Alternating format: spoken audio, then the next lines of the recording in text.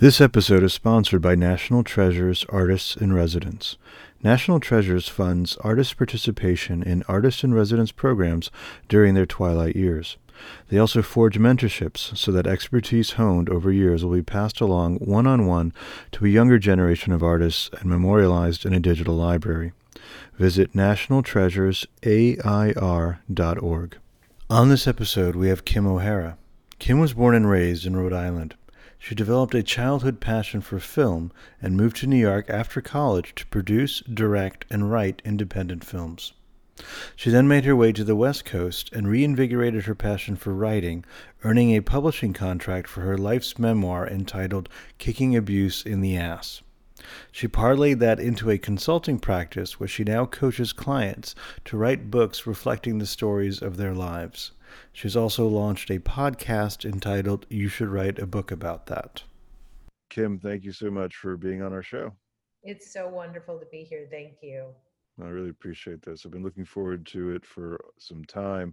You are a master storyteller, as well as a master at culling stories from people. And so it's really great to have you here to talk about that. I'd love to begin with the early stages. So, where did you grow up? Are you a California native? No, I am from the farthest point you could be from California in America. I am from Rhode Island. So I Nice. grew up in a little postage stamp, 25 miles long and wide. I think that's approximate, but it's about right. In a little fishing village that was mostly middle class, Portuguese, and Irish Italian. Oh, fantastic. Yeah. Um, based on your last name, I'm going to assume Irish heritage Yes, with I'm very O'Hara. Irish. I'm very Irish with some Italian. The Italian's been diluted by the Irish, much to their chagrin. Well, very strong representation from two strong immigrant contingencies in the U.S. Kim, do you have siblings? I do. I have a sister, and she is a textile designer. Okay, younger, older? She's 8 years younger. Got you. And are your parents still with you? No, God, sorry, mom. My mom is still with us. But my dad passed away, gosh, about 12 years ago now, Got 13 years ago. you. Okay, all right. Um, Tell us about growing up. What would you do for fun?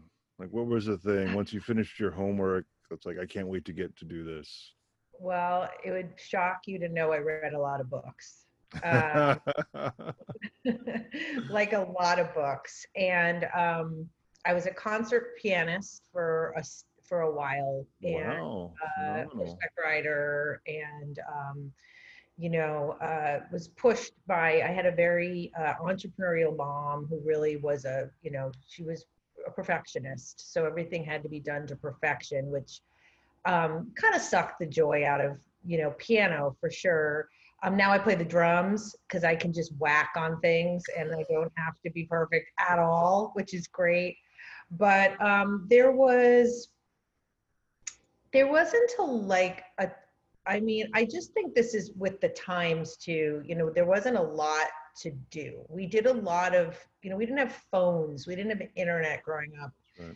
So there was a lot of, there was Casey Kasem on the radio. I mean, there That's was right. Top 40, America's Top 40 I every Sunday. looked forward to that every Sunday. I had my radio and my notebook, and Nice. I would track the chart. Like I would do comparatives Mm. from one week to the next Yeah. of why Yeah. a particular song was moving up the charts. This benefited me in no way in life, but it was really something I needed to do. Like looking back, I feel like when you up in a house and there's a lot of chaos and there's a lot of secrets and there's a lot of emotional distancing, I feel like we look for control and order in the places we can find it. And for Absolutely. me, that was something that I felt like I had control of. If For I sure. knew where the songs were going in the charts every week, then I had something to I could be in Yeah. order with something where there wasn't, Love that. where there was seeming order, but there was still there was still chaos. Does that make sense? Oh, 100%. Um, and I'm so glad you've framed it that way. Also, reading and music are great forms of escape, Hmm. and they assist tremendously in emotional regulation, just sort of getting us to a place where we would rather be than what's going on. Um, I appreciate your highlighting some of the sort of discord growing up, and the emotional distancing was a very powerful term. I know that you've had some very significant trauma that you've talked Hmm. about within your own writing. Hmm. And I wonder if the genesis of it was during this time, and if to the extent you're comfortable sharing, Kim, it would Sure. be great to hear about that. Oh, I'm very open that I'm a sexual abuse survivor, especially since I didn't come to terms with it until 6 years ago. So Mm. it's still a place of exploration. I can firmly say I'm on the other side of it completely in terms of the actual trauma, like the actual, those first couple years were extremely emotional, extremely painful to realize what I had denied. I think that I was angry about the time that had been wasted. And when I wrote my book, Kicking Abuse in the Ass, a lot of it is about unpacking all those areas of my life that the trauma had affected unbeknownst to me. Yes. Unbeknownst to me. So I think Right. I was just angry. I was like, well, I would have done that different, or I would have done friendships different. I would have done marriage different. I would have done sexuality different. So I had to write the book to get to the other side of what had been done to me as a child. Now that I'm 6 years on the other side of it, and I've helped so many other people write their stories, which involve trauma, that I'm able to now see some of the patterns in a way that brings me to a better place in life, right? So I'm able to see, oh, significant trust issues with romantic partners created by this, but now it's my responsibility. I Yes. have awareness. Now I can make a choice. How happy do you want to be? Yeah. Yeah. That's so wonderful the way you say it, Kim. How happy do you want to be? I also love that you devote a lot of energy to being in the service of others. Mm-hmm. It's amazing how therapeutic and healing that can be. Um, when you were in high school, who were the artists you loved listening to the most? Oh my God, no way. You're going to make me try to remember. I have the worst memory Just ever. Will Casey Kasem's voice in your head, and when he said, "And taking the number one spot this week is," Well, and you got so excited. I mean, I loved Madonna. She For was so sure. Yeah. free with her rubber bracelets and, Right. and I guess the 90s was Paula Abdul. I'm trying to think, like the 80s was a lot of like REO Speedwagon and like, Right. Quiet Riot. And like, I was a little bit of like, I on one hand was like into pop, but on the other hand, I was a little bit of like a headbanger. Yeah, of I course, the big remember metal having like bands. AC/DC was like Yes, Foreigner. You absolutely. put on the Foreigner album. Right. Like, remember we had albums. Oh, So yeah. you I would still put remember going yeah, the stack on the turntable. I think that's it could right. take like four Right. and like sit in your room and the albums would just drop and like, Yeah. Waiting for a Girl Like You. I mean, unfortunately, these are how we created our romantic ideals, which is probably why things haven't worked out so great for me. But yeah.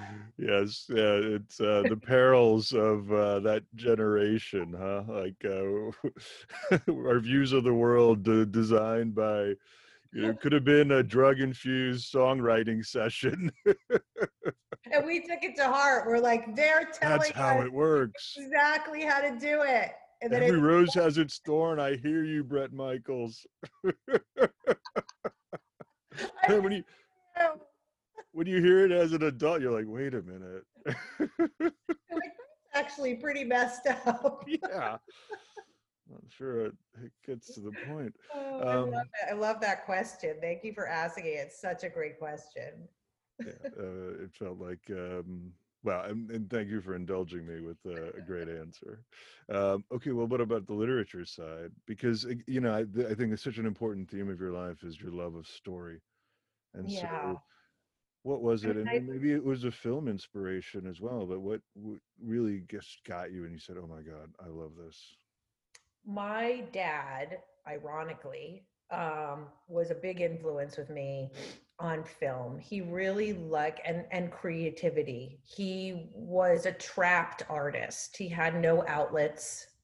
He was, a lawyer and um, really wasn't able to realize his creativity like he wanted to on this earth. And he would take me to Charlie Chaplin movies on Martha's Vineyard. Wow. And we would go to Peter Sellers movies together and laugh Yeah.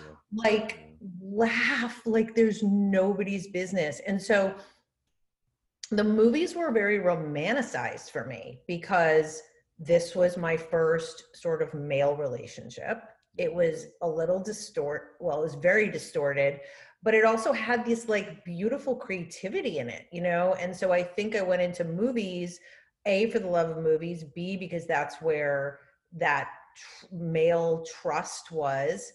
And I just like took off in the movies, just bringing the love of what I had watched growing up into cinema. Now, unfortunately, I worked out all the shit I wasn't facing in the movies I made. So, like, I made movies about drugs, and I made movies about alcohol, and I made movies about sex, and I didn't make any like light comedy, right? Which I always was like, I really want to make a light comedy. There was no light comedies.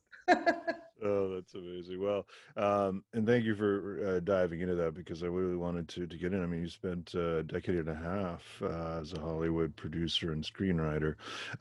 Tell us briefly, though, you started out at Emerson College, the choice there.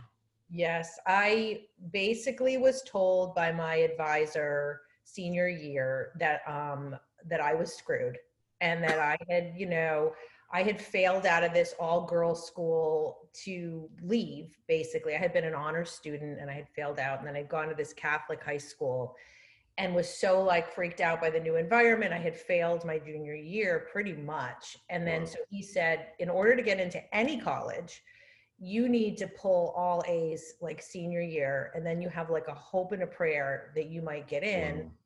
And I pulled all A's, and I found out Emerson was not only a great acting school because I wanted to be an actress, but it required like zero point 0.2 GPA. Like you literally could be the dumbest board in the world, but if you could sing and act, you could go. So I was like, I'm in. That's So I great. applied to one college and I got into one college and I went. And Brilliant. 2 years in, I discovered filmmaking, and That's I great. didn't want to be an actress. I wanted to be a filmmaker. Yeah.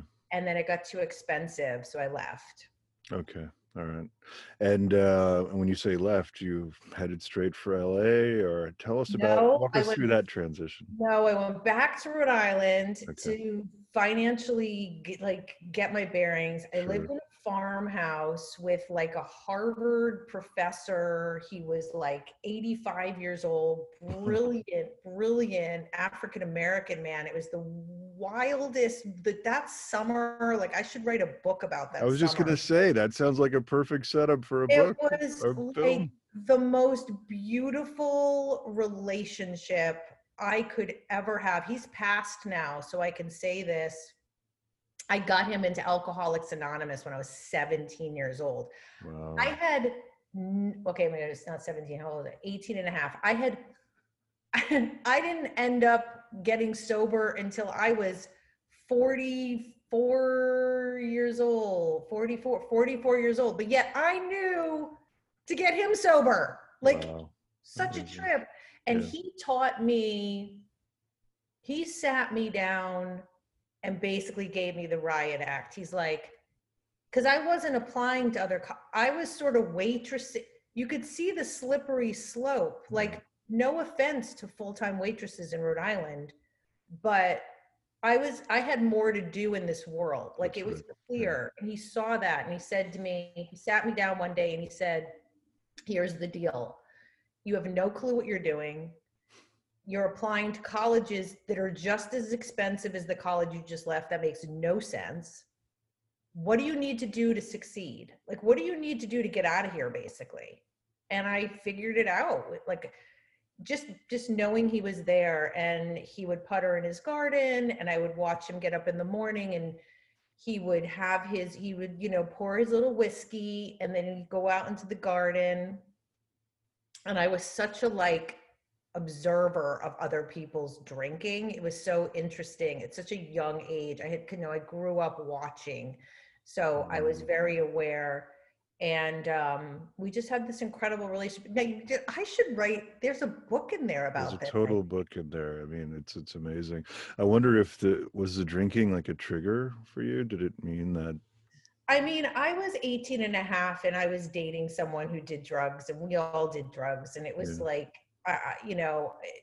it's so interesting how you can see other people's addiction more than you can see your own for so long. Yeah. So long. It's amazing. Well, in the hero's journey, at the end of the first act, isn't there always a sage or the wise person who hints at the journey, and then we finally we hear the call, we listen to them. Right. Looks like this gentleman was that for you. Yes. And it's funny because the farmhouse was so random, right? In this, down this dirt road in Rhode Island, and there was a bull who was in the field next door. I mean, we're talking really rural Rhode Island, and every morning he would just focus on my window and just bellow, right? And I just get out there with rocks, and I'd be totally hungover, and I'd just be throwing these rocks at him. And it's almost like the bull's like, wake up! It's hysterical. Now I've got the cat. I've got the cat. I'm like, all right.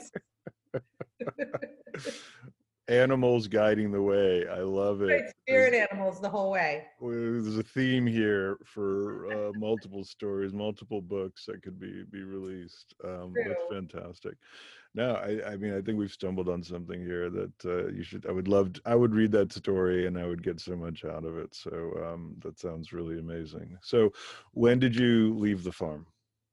It's so funny to hear you say it like that. When did you? So I got into Buffalo, Canisius College in Buffalo, and that became my alma mater. And I graduated from there in 91. It was a little college for accounting in Buffalo. It was the only film major. They had to come up with a curriculum for me, which has continued in my life, by the way. I have made people create curriculums for things when I've been like, I need to work with you. And they're like, well, we don't really work with individuals. I'm like, yeah, you'll figure out a way because we need to work together. And then they're like, I figured out a way to work with you. I'm like, because we have to work together. So, and then graduated from there, went to New York City, and really found it was the heyday of indie filmmaking in New York City. Right. It was a really exciting time to make. Yeah, early 90s was great for that. I mean, it was Brooklyn was Brooklyn, and Spike Lee was making movies, and it was just hard hitting, independent. And I just I did a stint in TV for about a year as an executive assistant. And then after that, got into film. That's amazing. Well, you talked about the various themes that you explored. What were some of the experiences, the stories that have really stayed with you, that you reflect back on and you feel pride that, yes, I'm so happy that I put this out there?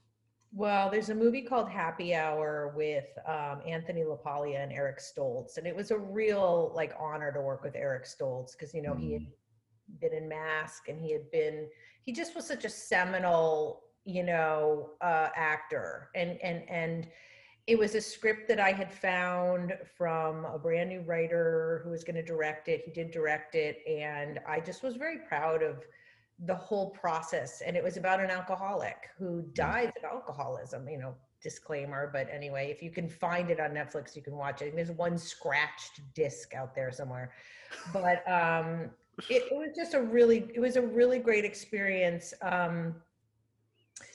And I made a movie that I wrote called American Reunion, and that was a wonderful, harrowing, emotional experience.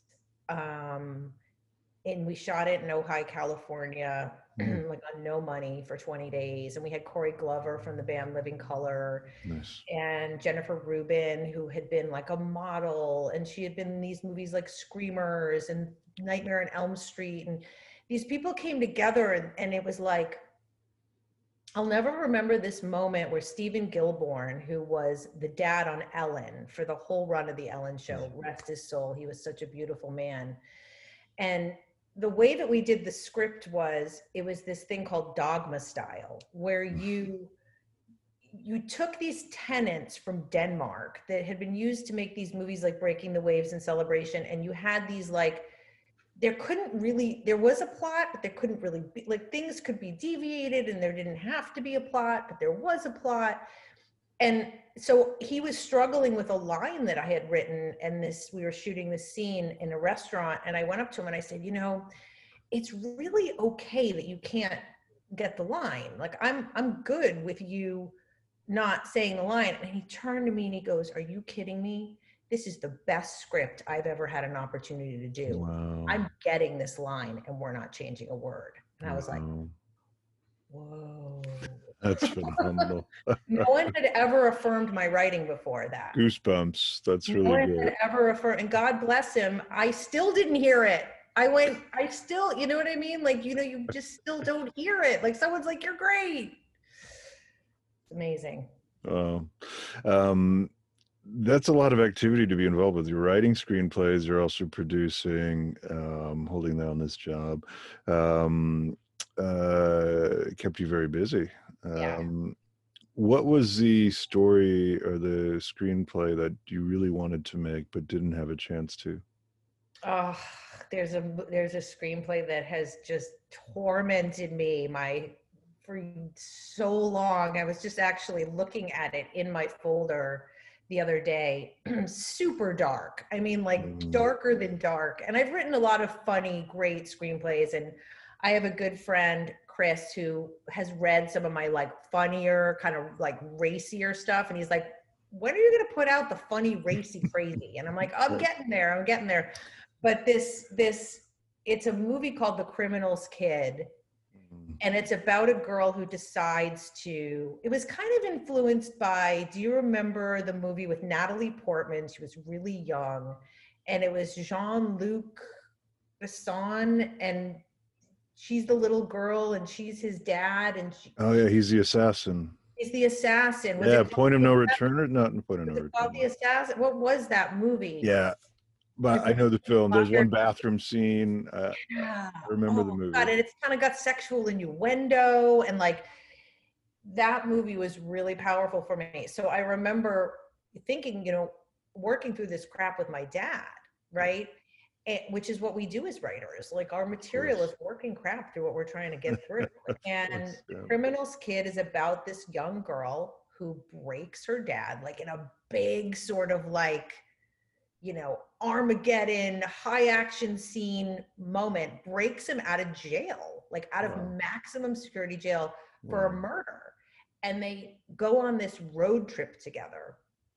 Amazing. And over the course of this road trip, he's got this girlfriend he reunites with in Tahoe, and she's a piece of crap and whatever.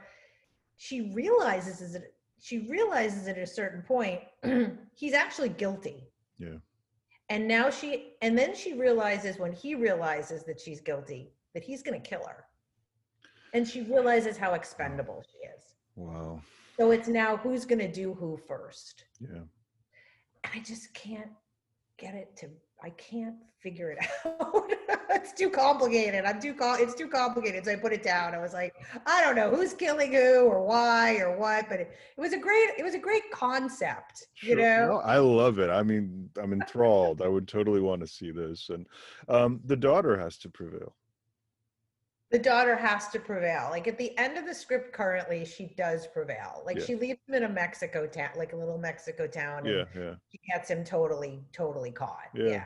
Because that's the story arc. Yeah. Wow. I want you to make that movie. I know. I got to make the movie, write the book now. I got to get busy. I got to do these two things so I can come back on your podcast in like 2 years and be like, hey, the movie premiered and the book's a Pulitzer Prize Phenomenal. winner. That would be absolutely amazing. And then I can say, you know, thank you so much for inviting me to the premiere. It was great to be there with you. Kim, at some point you transitioned out of the business. Walk us through what happened there. I was living in San Jose at the time. My ex-husband had a job then at Netflix, and he'd gone into the the tech world. It was that time for that, and uh, there was no film in San Jose, and I had a little kid, and I was really shell shocked. I mean, I had just gone from a very artistic life to a suburban mom. I'm not a suburban mom at all. I'm a great mom, but I like, even right now I live in a very urban environment. And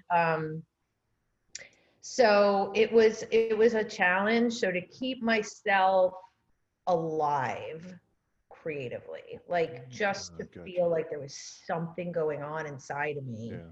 I took advantage of the education that was around me. So I went to San Jose State and I took an American novel class. Nice. And it was a freshman class. And so I was in there at like 42 with like all these freshmen.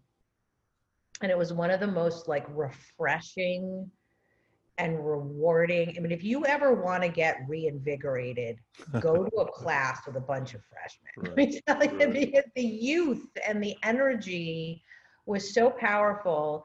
And I got so schooled in that class. I mean, that teacher was so hard on me. I had never done any of the like annotating, like I mean, I went to like I didn't really. Canisius was great, but it just, I hadn't really had English classes. Gotcha. So I got bad grades on my papers, and then really learned a lot from her. I really learned a lot from her. And then I went to Stanford and I took a creative writing class on humor. See, I've been trying to be funny for a while on humor. And that was fun. And I was pregnant with my second child when I went and did that. Right. So, trying to keep it fresh, but it was gone. The movie making career was over. And when I got back to LA, I knew it was over, and I just didn't have it in me anymore. Gotcha. I had lost that like burn to do it. I knew there was something else coming, but I had to go through all this discovery, this personal discovery, before I could get to where I am today as a book coach and podcaster. Yeah, no, that makes complete sense. And I wonder if going through some of those writing classes helped you unearth a new calling, which was the story you had in you that you needed to get through, and that's why the movie making business lost its luster. Wow, I hadn't really thought about it in that way. You're right. I mean, I say this to clients all the time. Look, journal, it's great, but it's not going to make you a writer. Right. It's not going to get you to write a book, and it's really not going to get you on the other side of something, because you're just you writing to you. Like, you're the same you with the same opinion on the same crap. Get out of yourself and be witnessed by other people. And you're right, actually. I wrote some pretty messed up stories in those classes. People were like, who are you? I know, my friend Chris was like, who are you? I'm like, there's someone in here that's like coming out. Really dark humor. Dark and funny and messed up, Oh, that's great. Well, and I wondered if those were the stepping stones to Kicking Abuse in the Ass, your book, which, by the way, phenomenal title. I really love that. That control element that I'm gonna assert myself, and I own this now, is really superb. It's because psychologically that's such an important element of abuse, that sense of lack of control while you're experiencing the trauma. walk us through, starting there, that journey, getting it published and so forth. Sure. I had originally called the book The Lies We Tell Ourselves, Mm. and brought it to this brilliant cover designer. Excuse me. His name is Rick Penn Krause. He's done like a ton of New York Times bestsellers covers. And I presented him the book and the proposal, because you use proposals to go out and get publishers, because I have a publisher of the book. I did not self-publish. And he read the proposal and he called me up, and I love him because he's just passionate. Like, he could have just been like, just did the job, right? Yeah. And he called me up and he goes, so like, what are we going to do here? We're going to do like a little girl, like standing over a puddle with like a tear, like, and I was like, well, he goes, what is up with this title? This title is like, has nothing to do with you. Like, what? He's like, no. And I was like, okay. And he's like, no. He's like, you said you were kicking abuse in the ass in the book. That's what you're going to call it. And I was like, wow. And he's like, and we're going to put in parentheses a brutally honest memoir. He's like, because you lay it out. Like, you lay it out. And I was like, done. That's and so he really titled my book. Wonderful. He gets a lot of credit for that. And so then I went out with it, and he did this beautiful cover that I love the cover he did. He's so talented. And, I'll be perfectly transparent. I got a publisher, I put it out, and I did a couple book signings, and I've never really promoted it. And I'll tell you that I truly believe, and I'll tell you why this belief is starting to come to pass. I had an inner knowing that the book did not require some big book tour, splashy marketing, big PR. Something in me said, Kim, when you get to a certain place where you have notoriety, people who need to find your book will find your book in a very big way. Wow. But if you try and make it something, it's not exactly your brand, then it won't work the way it's supposed to work. And just 2 weeks ago, someone took a quote from my book, put it in a graphic, put it on Instagram, quoted me, and said, I'm the person that gave her strength to go in and talk to her abuser after 29 years. Wow. I'm like, done. I'm like, done. That's it. That's enough. I'm done my job. Wow. So that's extraordinary. I don't suggest that for clients at all. Right. You write a book, you get it out there in the biggest way you can. You be a bestseller, you be a published, you get published, you have a career. I was very clear that this was just catharsis. Yeah, amazing. And that if it touched other people, great, but I was not going to have a career off this book. Like the clients that come to me that want a career connected to their book. I was not going to be a sexual abuse trauma consultant or advisor. So it is out there to do what it needs to do when it needs to be done. That's really superb. It just so moved by that, what you shared, this woman, what she was able to achieve and do based on your story. And I think there are going to be countless more stories like that. So I'm grateful that you put it out there. It wasn't easy, as we've talked about. But it's nice to hear you use the word catharsis. There were definitely moments. I mean, like any writer, I'm like any writer. I'm not like different because I'm a book coach. At the end of the day, when I write, I'm just like I have the same fears, I have the same resistance, I have the same issues. And to finish the last draft, so I wrote the book and then I put it away. Yeah. Which is apparently a pattern of mine that's obvious in this interview. So I put it in the drawer, and a client called me out. A client called me out one day. She was like, so where's your book?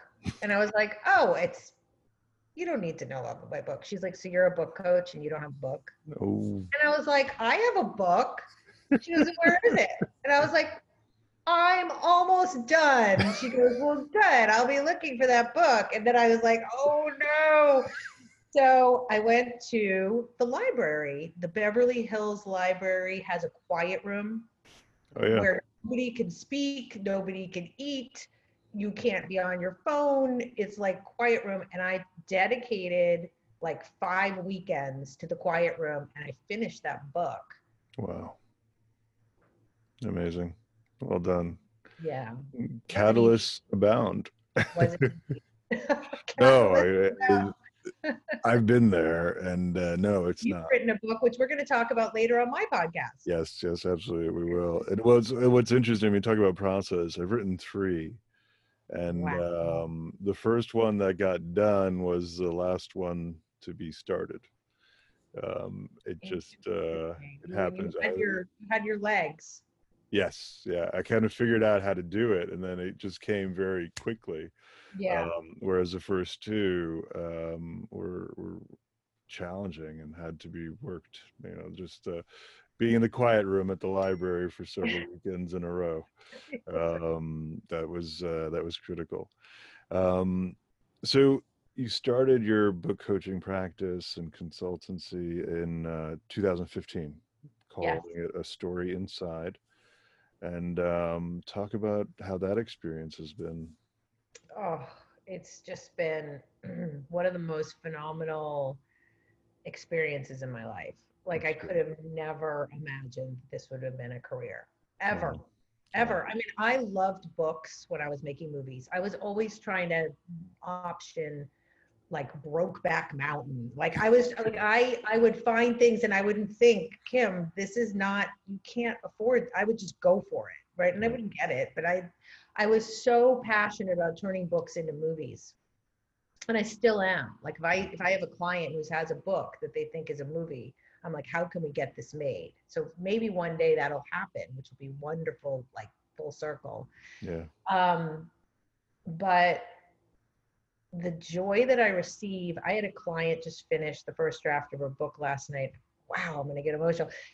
She's on the video with me and we're finishing and she's talking and I was like, are you crying? Like you could see the wet on her face and she's so like not tough, but she like didn't even, and I'm like, are you crying? She's like, this is intense. Like I'm done with like my first, and I was like, oh my God. Like I almost didn't, I was so moved by being part of that process. I was like, there's really nowhere else I'd rather be on a Monday night Sure. than right Of here course. having Yeah. this Yeah. experience. And I have these experiences with clients all the time. I'm intuitive and I'm empathic. So I do feel certain paths of success that are available for them and I call them out on it.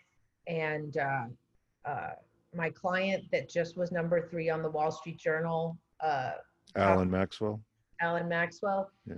he, I was in the Intercontinental Hotel in December and The one I in Century City know the or one downtown. downtown, which Gotcha. has crazy amazing views. And I had gotten myself a junior suite I was turning 50. I was like, you only get a junior suite when you're turning 50. And then there was a Wall Street Journal in the room because that's kind of how those places roll, right? Like I wouldn't buy a Wall Street Journal, but it was there. So I opened it up and I saw the top 10 business books. And I had never really focused on that in print. And I took a photo of it and I sent it to Alan and I said, this is you in 6 months. Wow. And it was. Oh my God. Okay. In addition to being an empath and an intuitive, you're a clairvoyant. I don't know what it is, but it's just, do not discount the power of this is what's going to happen. I love that. You intentioned it in the most beautiful way. Wow. Okay, so everyone listening who wants to write a book, Kim Yes, is the Wall Street go-to Journal. person. Yes, and then come to me. It's really phenomenal. I love that story. That's so great. And Alan has obviously experienced a great deal of success. He's just an incredible human. He calls me his ride and die. We are still working together. I'm Nice. supporting him through PR and marketing. Nice. Because he's just this incredibly busy CEO. Yeah. And, when the book was on the Wall Street Journal and USA Today and an Amazon beating out Marielle Trump's book and beating out, I mean, it would have been #1 in the Wall Street Journal if Alex Trebek hadn't written his memoir that week. Freaking Alex Trebek, beat out Alan. But, he's busy. So I am keeping him. He just asked me, he's like, stay by my side. Like, I've got That's a lot great. more to do here. He's got more books to write. That's phenomenal. Wow. And you helped get that out of him. That's really Yeah. superb. Yeah. Yeah. Kim, who's an ideal client for you? Well, someone like an Alan, or I have a client in Brooklyn, Naomi, who wrote a book about binge eating. Just come with I just signed a client yesterday who just came to me. It's just, they're like, I'm in. I'm in. Great. You're the person who's going to push me. I'm ready to listen. Tell me what to do. I'm ready to write. Here's my credit card. Like, there's no baloney. There's really no time. We've got so much to do. Yeah. That there's just not a lot of time for baloney. Yeah.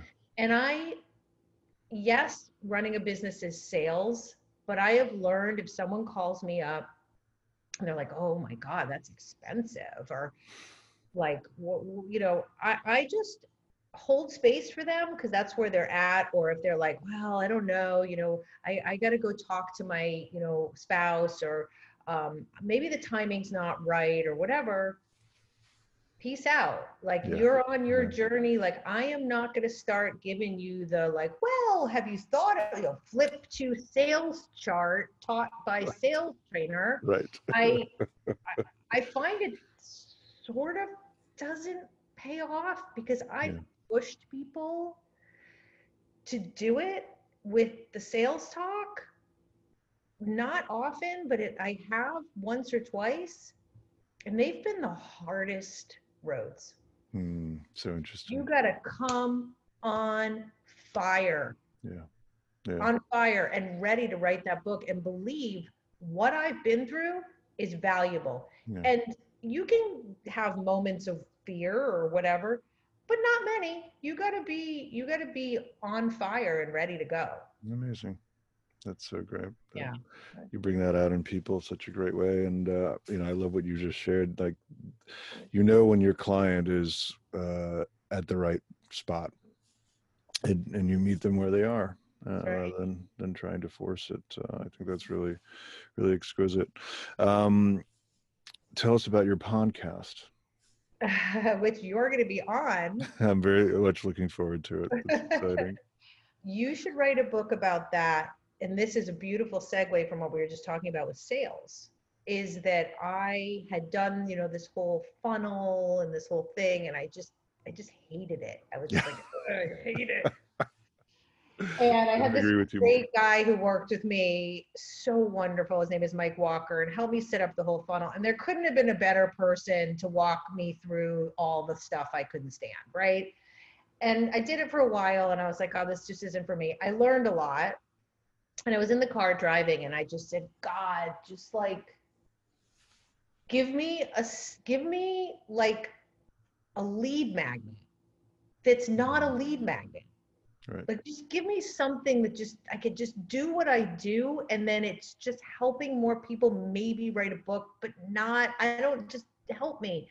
And it came to me through, it channeled through that it should be this blog called Influential Women with a Story to Tell. And I launched it on LinkedIn last year. And I interviewed some unbelievable women, like tops in their field of health and, healthcare, some phenomenal Latina women, just really, but I got called out on it finally by someone who said, you've got this gregarious personality, you've got this film background, why are you not on camera, on a pod? Why are you hiding behind a blog? Like that, I don't know, 700 people are reading. I mean, and I was like, all right, I'll just do the damn podcast. So I launched it in March in coronavirus. Wow.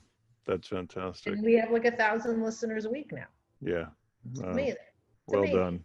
Yeah, that's really phenomenal. Well, this podcast is also a pandemic podcast.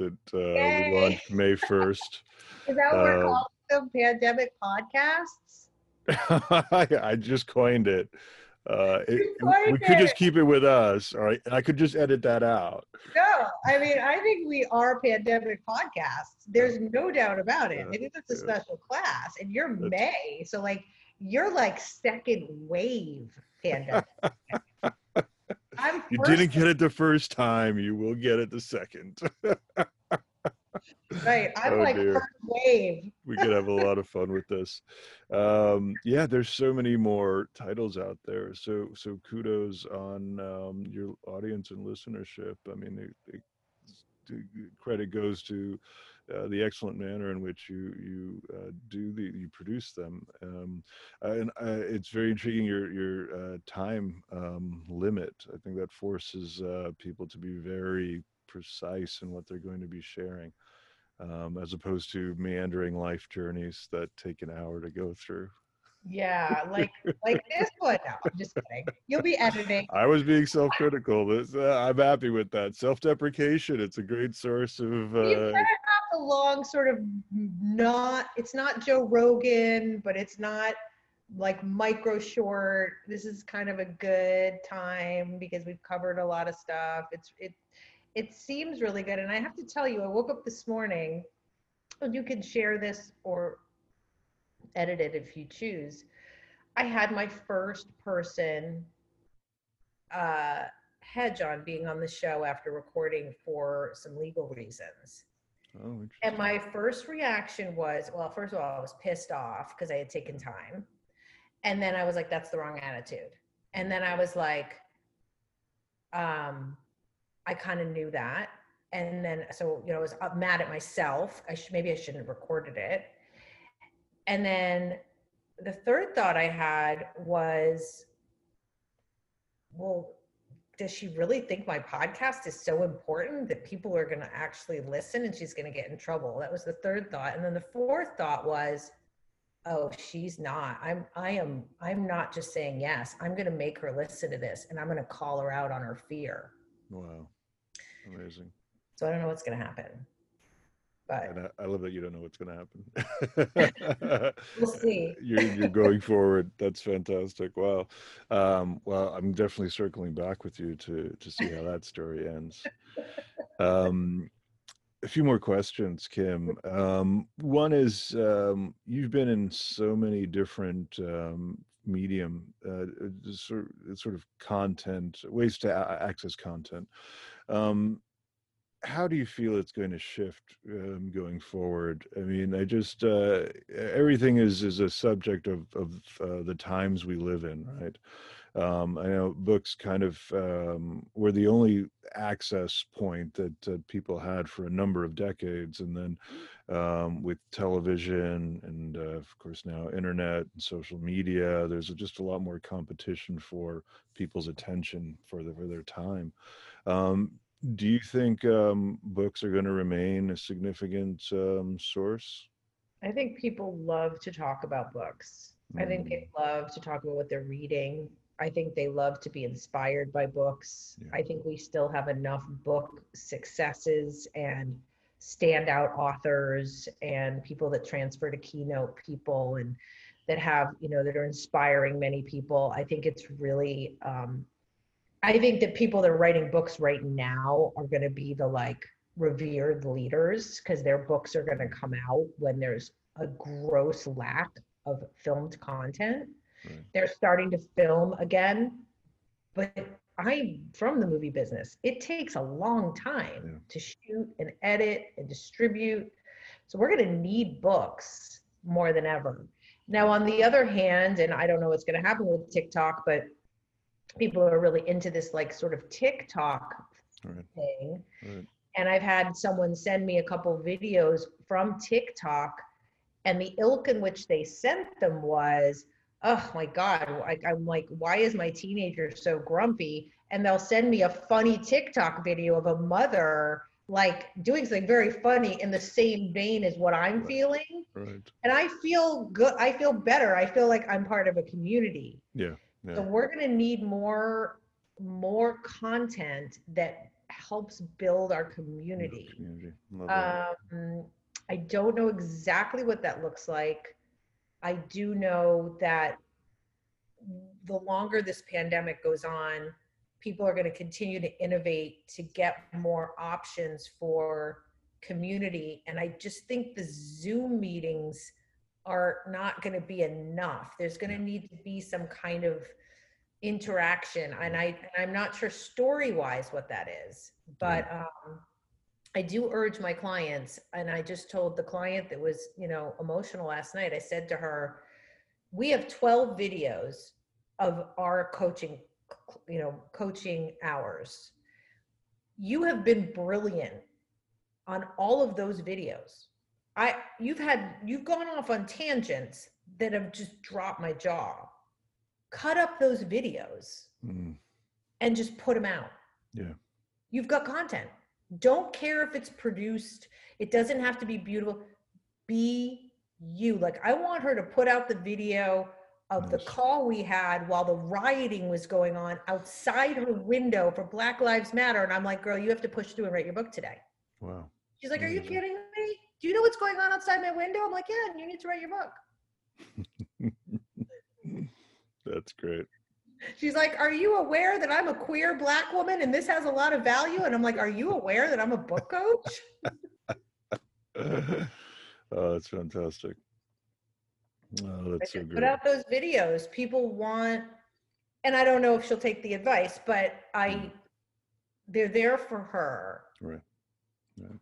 Well, I couldn't agree with you more in terms of a need to build community. And in fact, I just joined a board of a company that's going to use psychometrics and artificial intelligence to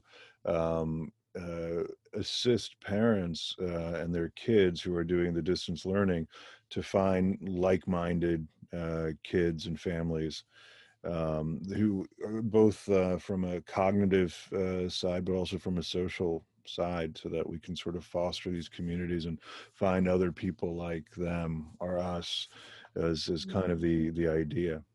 And so speaking of children going through distance learning, how old are your kids now? I have a 14-year-old and an 11-year-old. Oh, that's about the same ages as mine. I have a 14 and a 12. Really? Are they girls? My daughter is the older one, and then my younger one's a boy.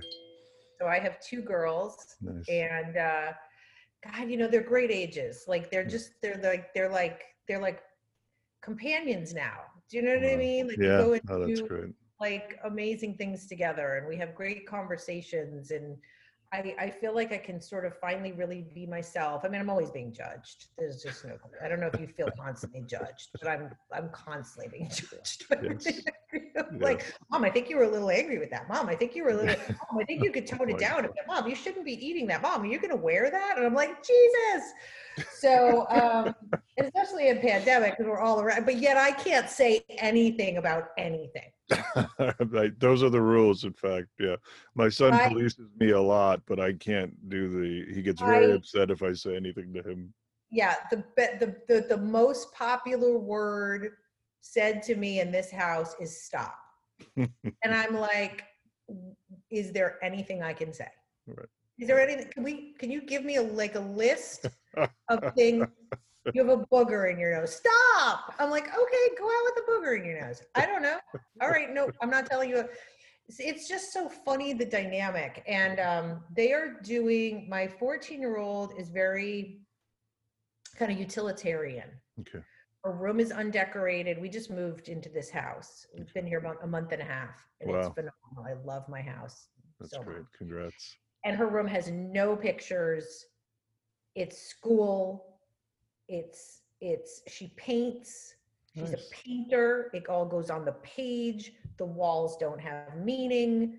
It's a bed. I mean, it's and then my 11-year-old has already bought art prints, and we framed them from Etsy, and there's colored they're so different, right? And she's like, she'll stand at the thing. She'll be like, do you think I should get the mauve comforter or like the powder blue. And I'm like, I don't even know what's on my bed. You're talking to the wrong person. I'm kind of in between the two of them. Like I could Nice. care Yeah. less, but then I Yeah. kind of want to design.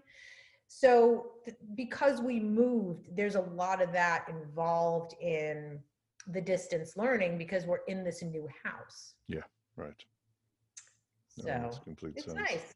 Yeah, that sounds like a fascinating dynamic with your daughters, and it's good to hear that they are forming a strong bond.